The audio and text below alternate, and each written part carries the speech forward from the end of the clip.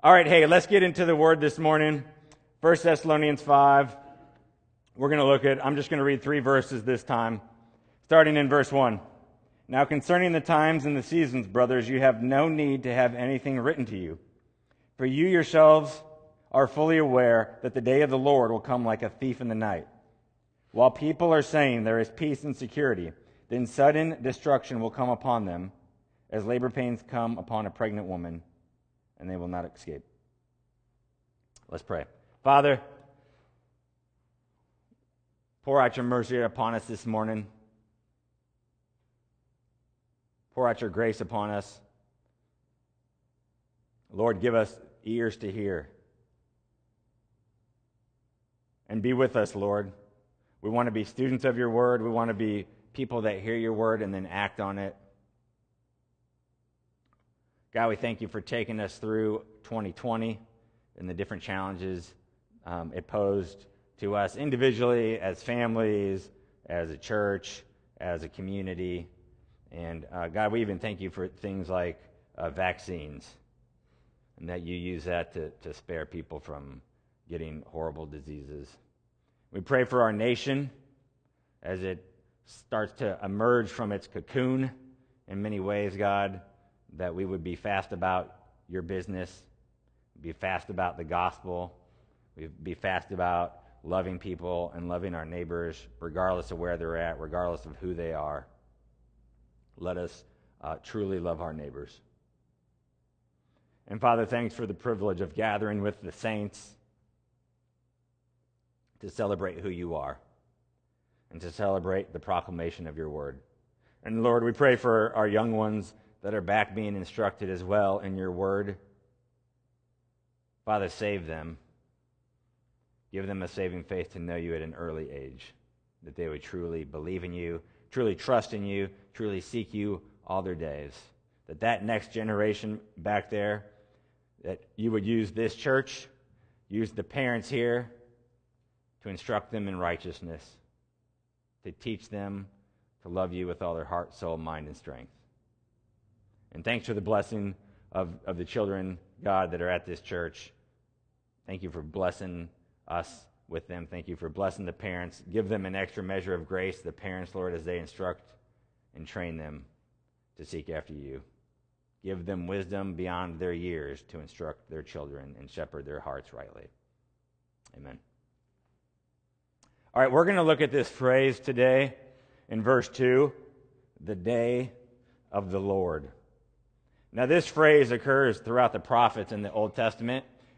It occurs specifically in 8 of the prophets, which we're going to look at today. That phrase, the day of the Lord.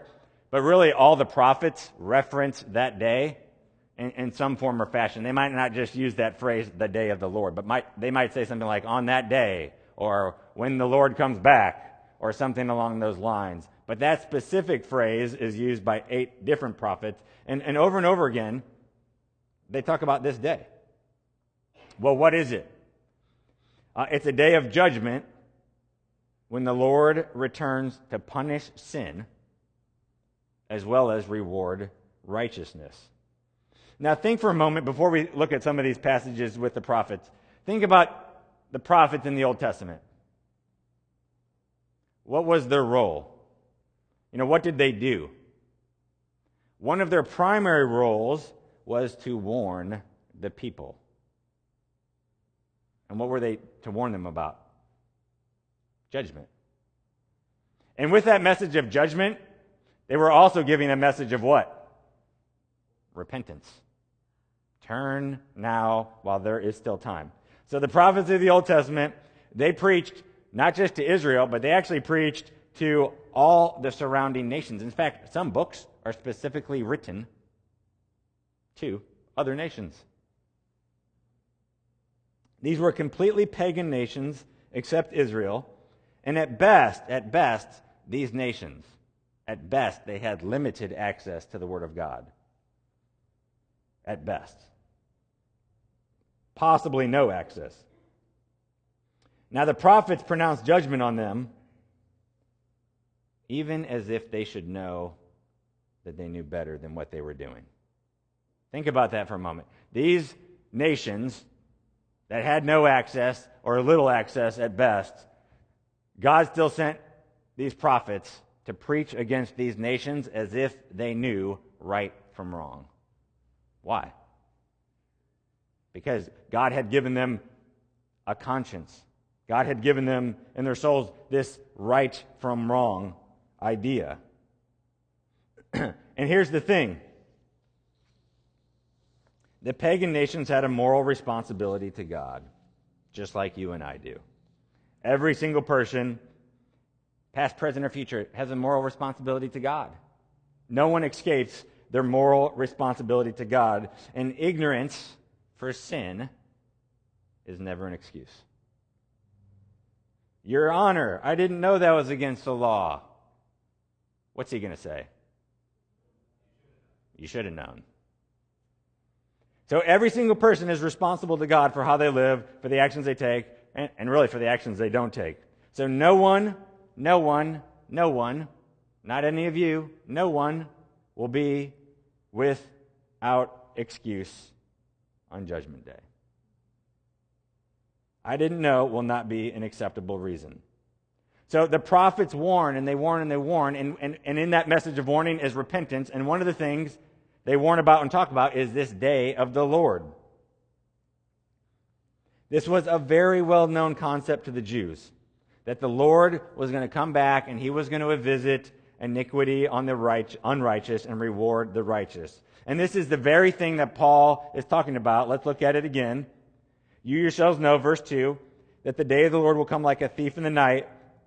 While people are saying there is peace and security, then sudden destruction will come upon them. Is that good or bad? Sudden destruction. That's bad. Okay, good job. Sudden destruction will come upon them as labor pains come upon a pregnant woman, and they will not escape. There's no escape. Sudden destruction. You're not getting out of it. So this is what Paul talks about. But what is he doing? He is referencing a concept that is very familiar in the Old Testament. And there's actually two aspects. When we talk about the day of the Lord, there's two aspects to it. One is that this day is great and awesome and amazing and beautiful. And the other aspect is that it is a horrible and awful and terrible day. Peter, and I want you to see this, so look at Acts chapter 2. Peter uses this concept of the day of the Lord when he preaches his first sermon on the day of Pentecost. Let's pick it up in verse 1 just so we can get a little context. Acts chapter 2, verse 1. When the day of Pentecost arrived, they were all together in one place. And suddenly there came from heaven a sound like a mighty rushing wind, and it filled the entire house where they were sitting. And divided tongues as of fire appeared to them and rested on each one of them. And they were all filled with the Holy Spirit and began to speak in other tongues as the Spirit gave them utterance. Right? So this is the coming of the Spirit. They're filled with it. This is the promise. I should say they're filled with Him. This is the promise that God had given them, that Jesus gave to them before He left. And look what happens. Verse 7, people gather. They hear them speaking in these different tongues. They were amazed and astonished, saying, "Are not all these who are speaking Galileans? How is it that we hear each of us in his own native language?" So they're perplexed. There's some confusion. Verse 12, and all were amazed and perplexed, saying to one another, "What does this mean?" But others mocked, saying, "They are filled with new wine." And then here's what does Peter do? Peter stands up, it says, with the 11. He lifts up his voice and addresses them. And then he gives what we would call like the first sermon. These people are not drunk, verse 15, as you suppose, since it is only the third hour of the day. But this is what was uttered through the prophet Joel. And now he's going to quote Joel. Now we could just read it here, but I actually want you to see it in the book of Joel. Okay, so let's turn to the book of Joel, and he's quoting from chapter 2.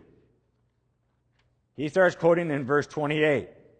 And it shall come to pass afterward that I will pour out my Spirit on all flesh. So, Peter's letting the people know, hey, this part of the prophecy has just been fulfilled in your midst.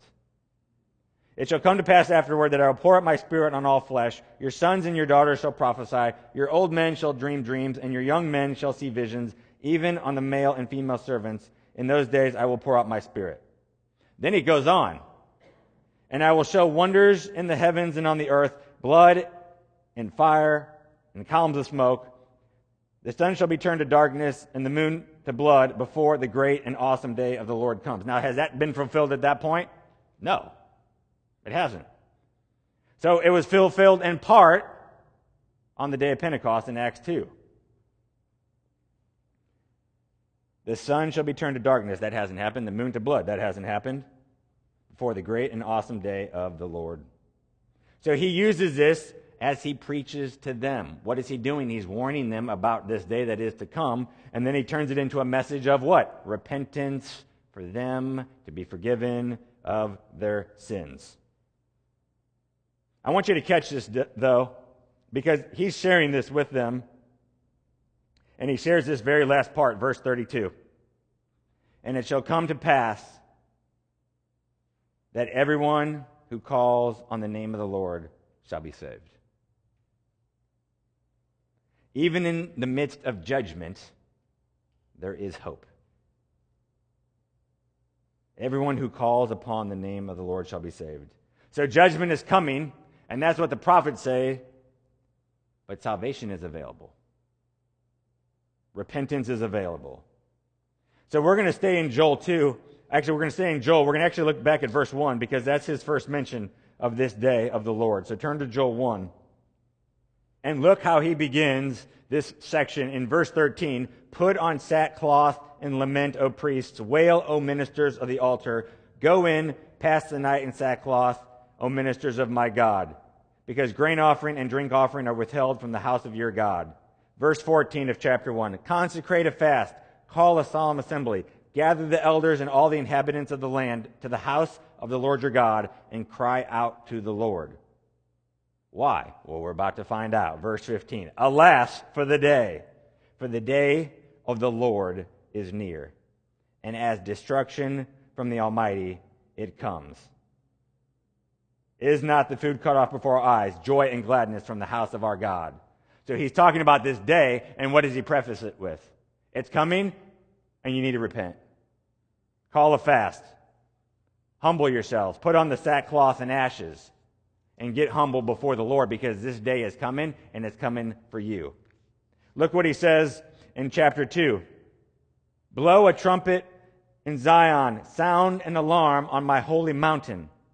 Now, that trumpet we've heard in 1 Thessalonians, right? Right? Chapter 4? Okay, we're going to come back to that later. Blow a trumpet in Zion, sound an alarm on my holy mountain. Let all the inhabitants of the land tremble, for the day of the Lord is coming. It is near. A day of darkness and gloom, a day of clouds and thick darkness. Like blackness there is spread upon the mountains a great and powerful people. Their like has never been before, nor will be again after them through the years of all generations. So here he's saying, hey, it's not a pretty day. Now, why would he say that? Because he's preaching to people that need to repent.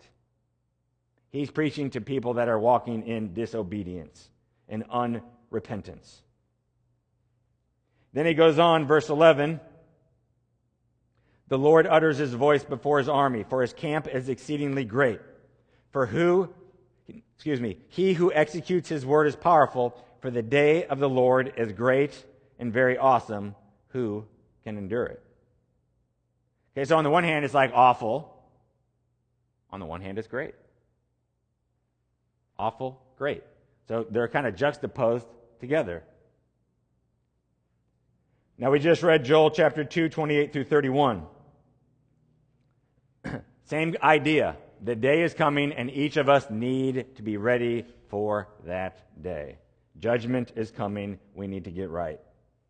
Look at Zephaniah chapter 1, verse 14. Let's start in verse 7, chapter 1. Be silent before the Lord God, for the day of the Lord is near. Okay, that's the first mention of it. He's going to mention it a few times in this very short book.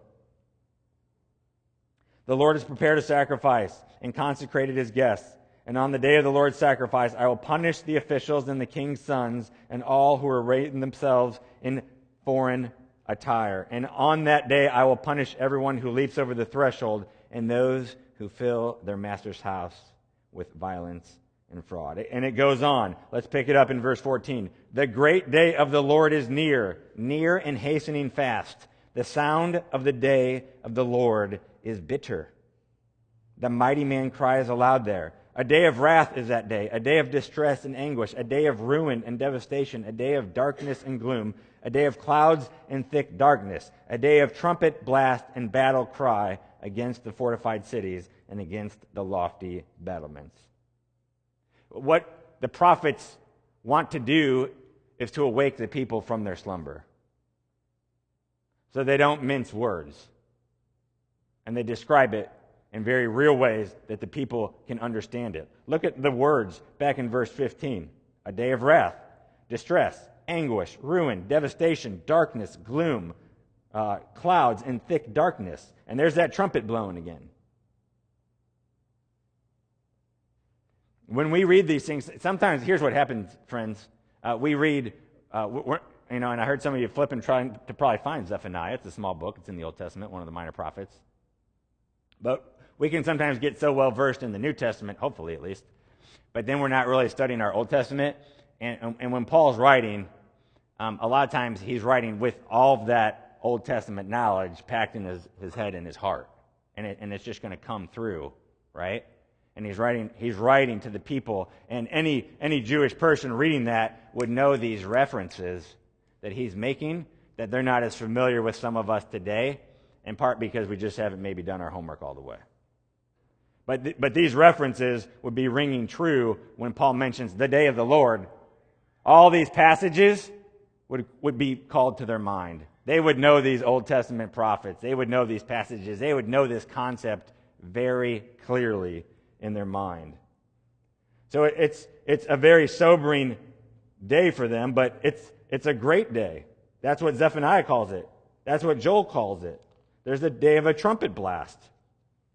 So there's this aspect that is great and awesome. We read it last week, but let's look at it again. Malachi says the same thing right before Matthew. Chapter 4, verse 5. Behold, I will send you Elijah the prophet before the great and awesome day of the Lord comes.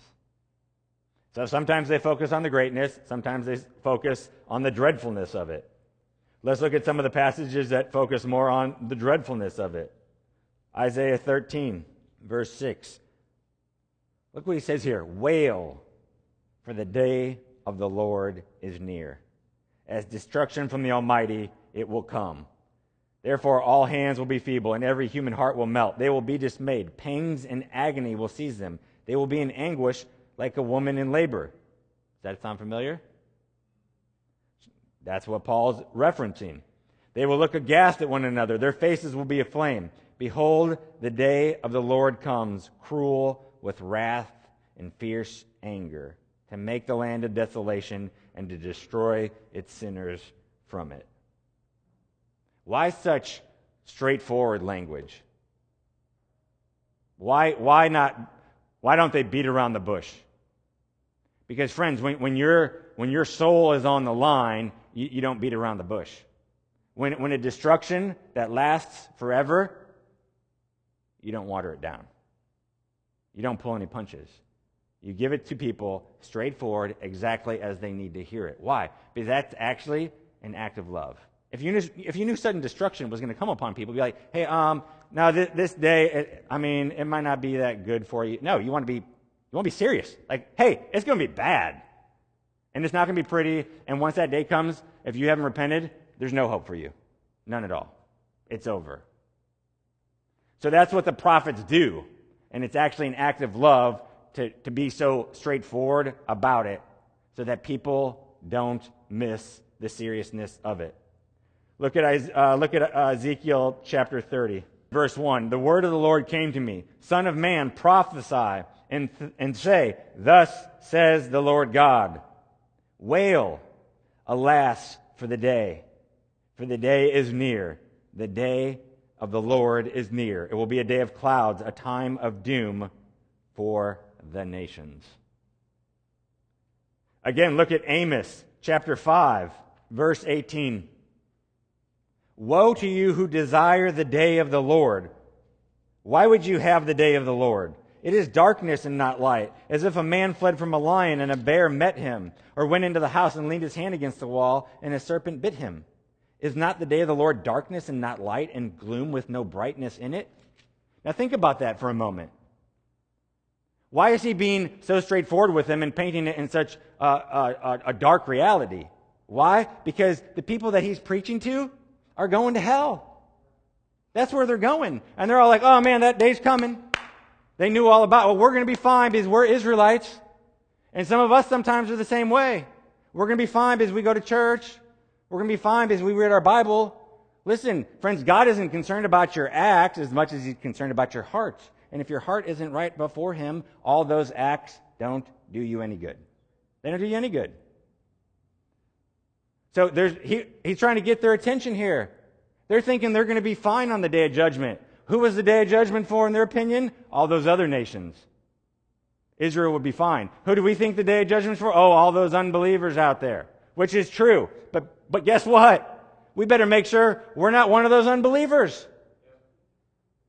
And it's very possible and likely, sadly, that people here in this room right now, there's unbelievers. And God has not gotten a hold of your heart. And you've not surrendered to him. So this message is for you. That it's going to be a dark day. It's going to be a horrible day. You should be scared of that day if you're an unbeliever. You should loathe that day coming. So check your heart right now and make sure you are right with God. You need to make sure you're right. Because you don't want to be there on that day if you're an unbeliever. You will be, but you don't want to be.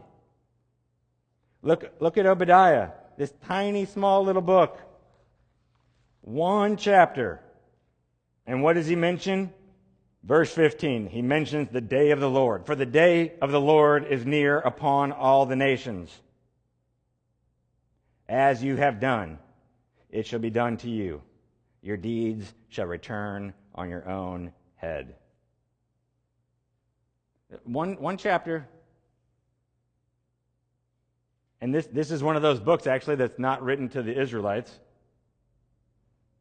Primarily, verse 1 of, chapter 1, the only chapter. The vision of Obadiah, thus says the Lord God concerning Edom. It's primarily to Edom. And the day of the Lord, it's coming. Let's look back at the New Testament, 2 Thessalonians. Not 1 Thessalonians, 2, chapter 1. He starts in verse 4, Therefore we ourselves boast about you in the churches of God for your steadfastness and faith in all your persecutions and the afflictions that you are enduring. This is evidence of the righteous judgment of God, that you may be considered worthy of the kingdom of God for which you are also suffering. Since indeed God considers it just to repay with affliction those who afflict you, and to grant relief to you who are afflicted, as well as to us. And then here's where it begins. When the Lord Jesus is revealed from heaven with his mighty angels, in flaming fire, inflicting vengeance on those who do not know God and on those who do not obey the gospel of our Lord Jesus.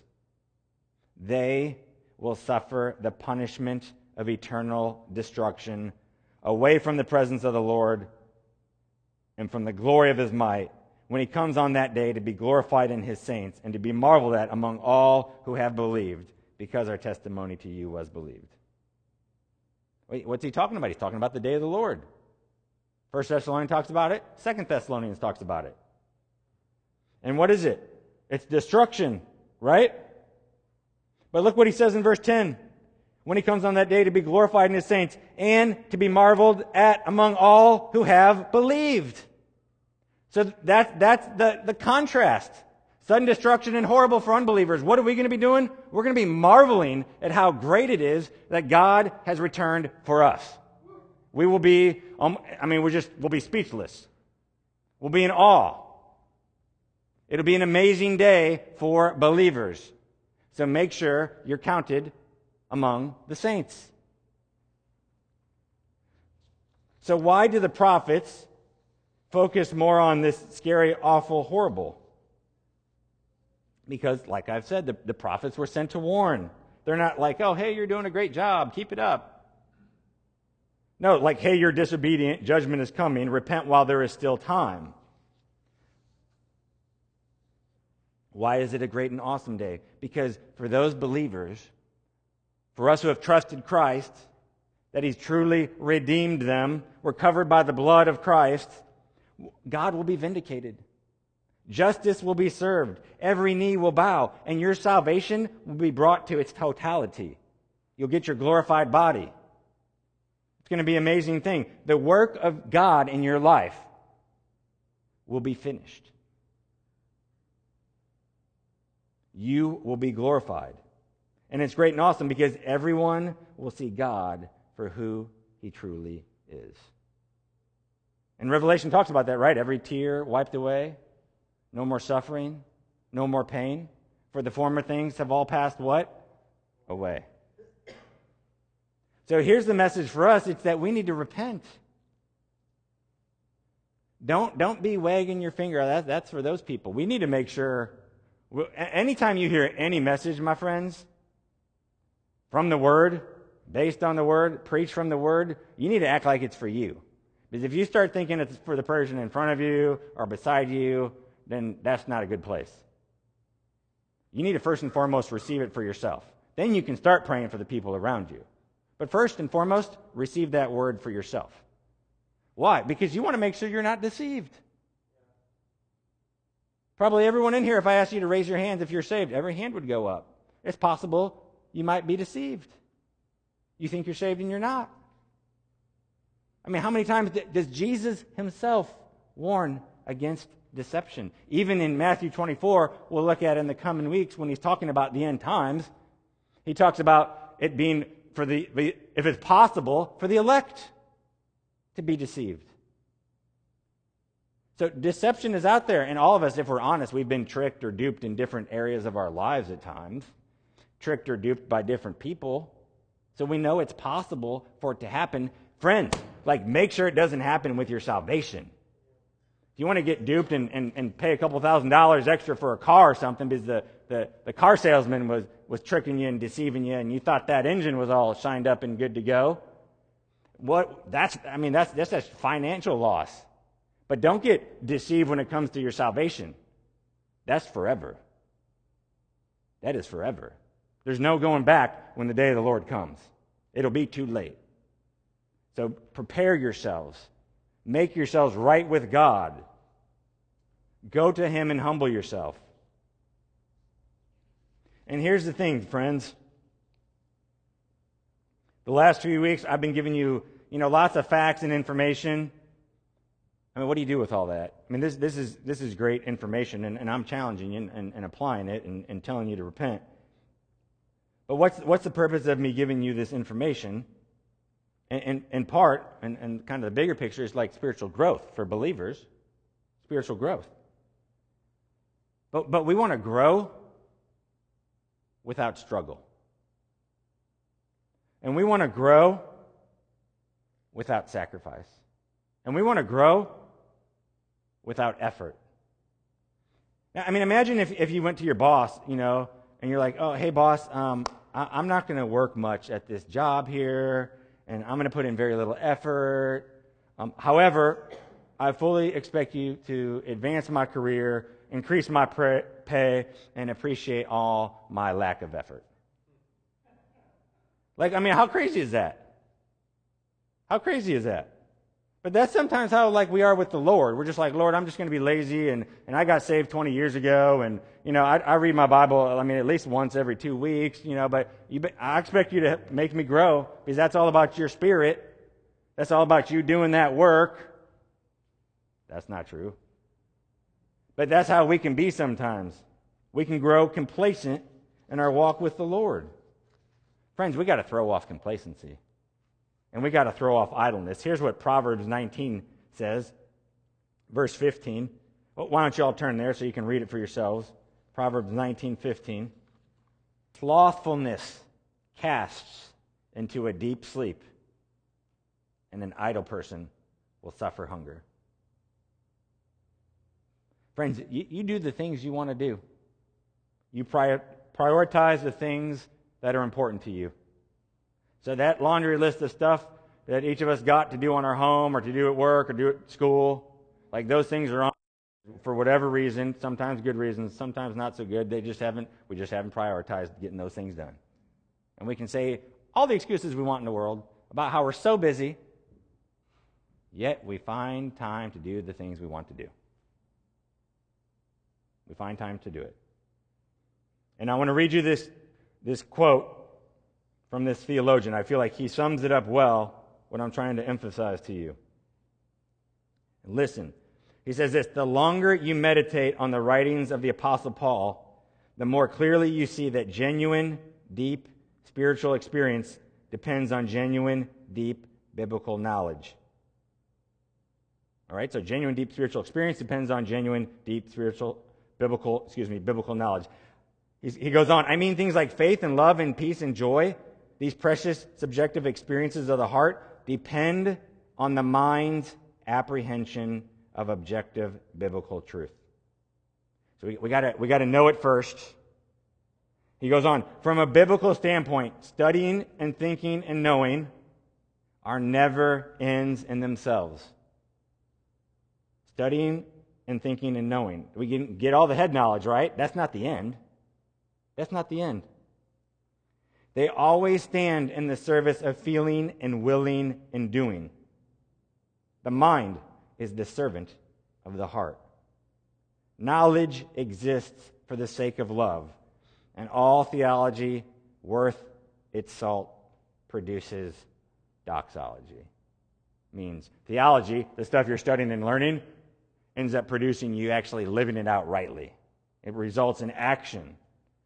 So let's learn these things, but then take them to the deeper level of the heart. And let's have the mind and the heart like together in unity. So the mind is learning and it's telling the heart, hey, now we got to live this out. Now we got to be affected. Now we got to walk in truth. We don't just want information. We want transformation. If you want information, I mean, you go to some secular school, some secular high school, college, university. They can give you knowledge of all sorts of things. We don't just want information. We want transformation. We want transformed lives. We want transformed hearts. So let these truths not just inform you, but transform you. And friends, that takes intentionality. And that takes effort. And that takes a struggle on our part. Look, we cooperate with the work of God when it comes to us growing. Justification, Him saving us, that's His work and His work alone. Sanctification, us growing, us walking through the Christian life, that's us and Him. That's the Holy Spirit in us. There's a cooperation. We have a part to play. We have a role. And we can grow more, and if we're complaining, I'm not growing, Lord, I'm not growing. Why aren't you growing me, Lord? He's like, why aren't you doing anything? Why aren't you trying? And yes, there's all sorts of dangers in both those aspects. But friends, the truth is, we have a role to play. We have to be active in our sanctification. Active. Those are the words used. Read the New Testament. Active, active, active. We're doing things. We're walking it out. We're living it. Friends, where are we doing that from the basis from? From the fact that we're already saved. That's what you got to understand. From the fact that we are justified in Christ. If you've trusted in Christ, if you've put your faith in Him, if you've humbled yourself and realized, I can't do it. And then He saves you. He redeems you. The Holy Spirit comes in, regenerates you. Now you're saved. And guess what? You are a new what? Creation, right? There's the old man. He's gone. You got the new creation. New creation. New creation. So you've got that new creation. And God wants you to walk and live and act like that new creation. That's what He wants us to do. So, not just information, transformation. We cooperate with the Holy Spirit. It's not like he's like, oh wow, man, I'm just trying and Joe and Paul and Frank, they're not changing at all, and Julie and Patty, like I'm doing all my work over here. Like, come on, Father, says the Holy Spirit, why won't you change them? Really? That's not what's happening. The Holy Spirit is ready and more than willing to come in and work with you in your growth of sanctification. It's not that he's unwilling. It's that we're unwilling. So let's have willing hearts. But that takes action. That takes effort. That takes struggle. But friends, do you want to know the Lord better tomorrow than you do today? And better the next day after that? And do you want to grow? And do you want to say in 1 year or 5 years or 10 years, be able to look back at how you've grown? I don't know about you, but I still got different areas of weakness in my life. And I'm hoping, praying, believing, and working that God will sanctify me in those areas. And I'm hoping that if you're at this church in 5 years and 10 years, you're like, man, I've seen growth in Pastor Mike. And my hope and prayer is that I can say the same thing about each of you. And that I don't want to flatline. I know you all don't want to flatline. But if we're just complacent about it, we'll flatline. It's kind of like the illustration that one of the pastors at the Foundations Conference used a couple years ago. You're trying to go up that escalator backwards. What happens the moment you stop? You're going backwards, right? So it takes some effort. You try to go up the escalator backwards. And we did that at kids at the mall, right? You're not supposed to. I know they yell at you.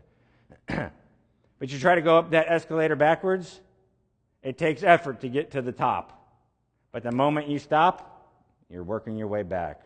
It's a good illustration for the Christian life. It takes effort to make progress. Let's make the effort. Let's take time to make the effort and work towards our sanctification. Let's pray. God, I pray that each of us here would be ready to meet you the day of the Lord, your day, the day that you come back. And God, press upon it. Wipe away any deception of anyone that might be here that doesn't know you, that anyone that might be listening to this message on a podcast or on the live stream. Remove any deception. If they aren't saved, let them truly know that. And then convict them, God, and be gracious to save them. Let them desire to trust in you fully. And we thank you that you've revealed these things to men of God, that you've put them in your word, that we can study them, we can know them. But let us do more than that. Let us walk out these truths, that they would change us and transform us.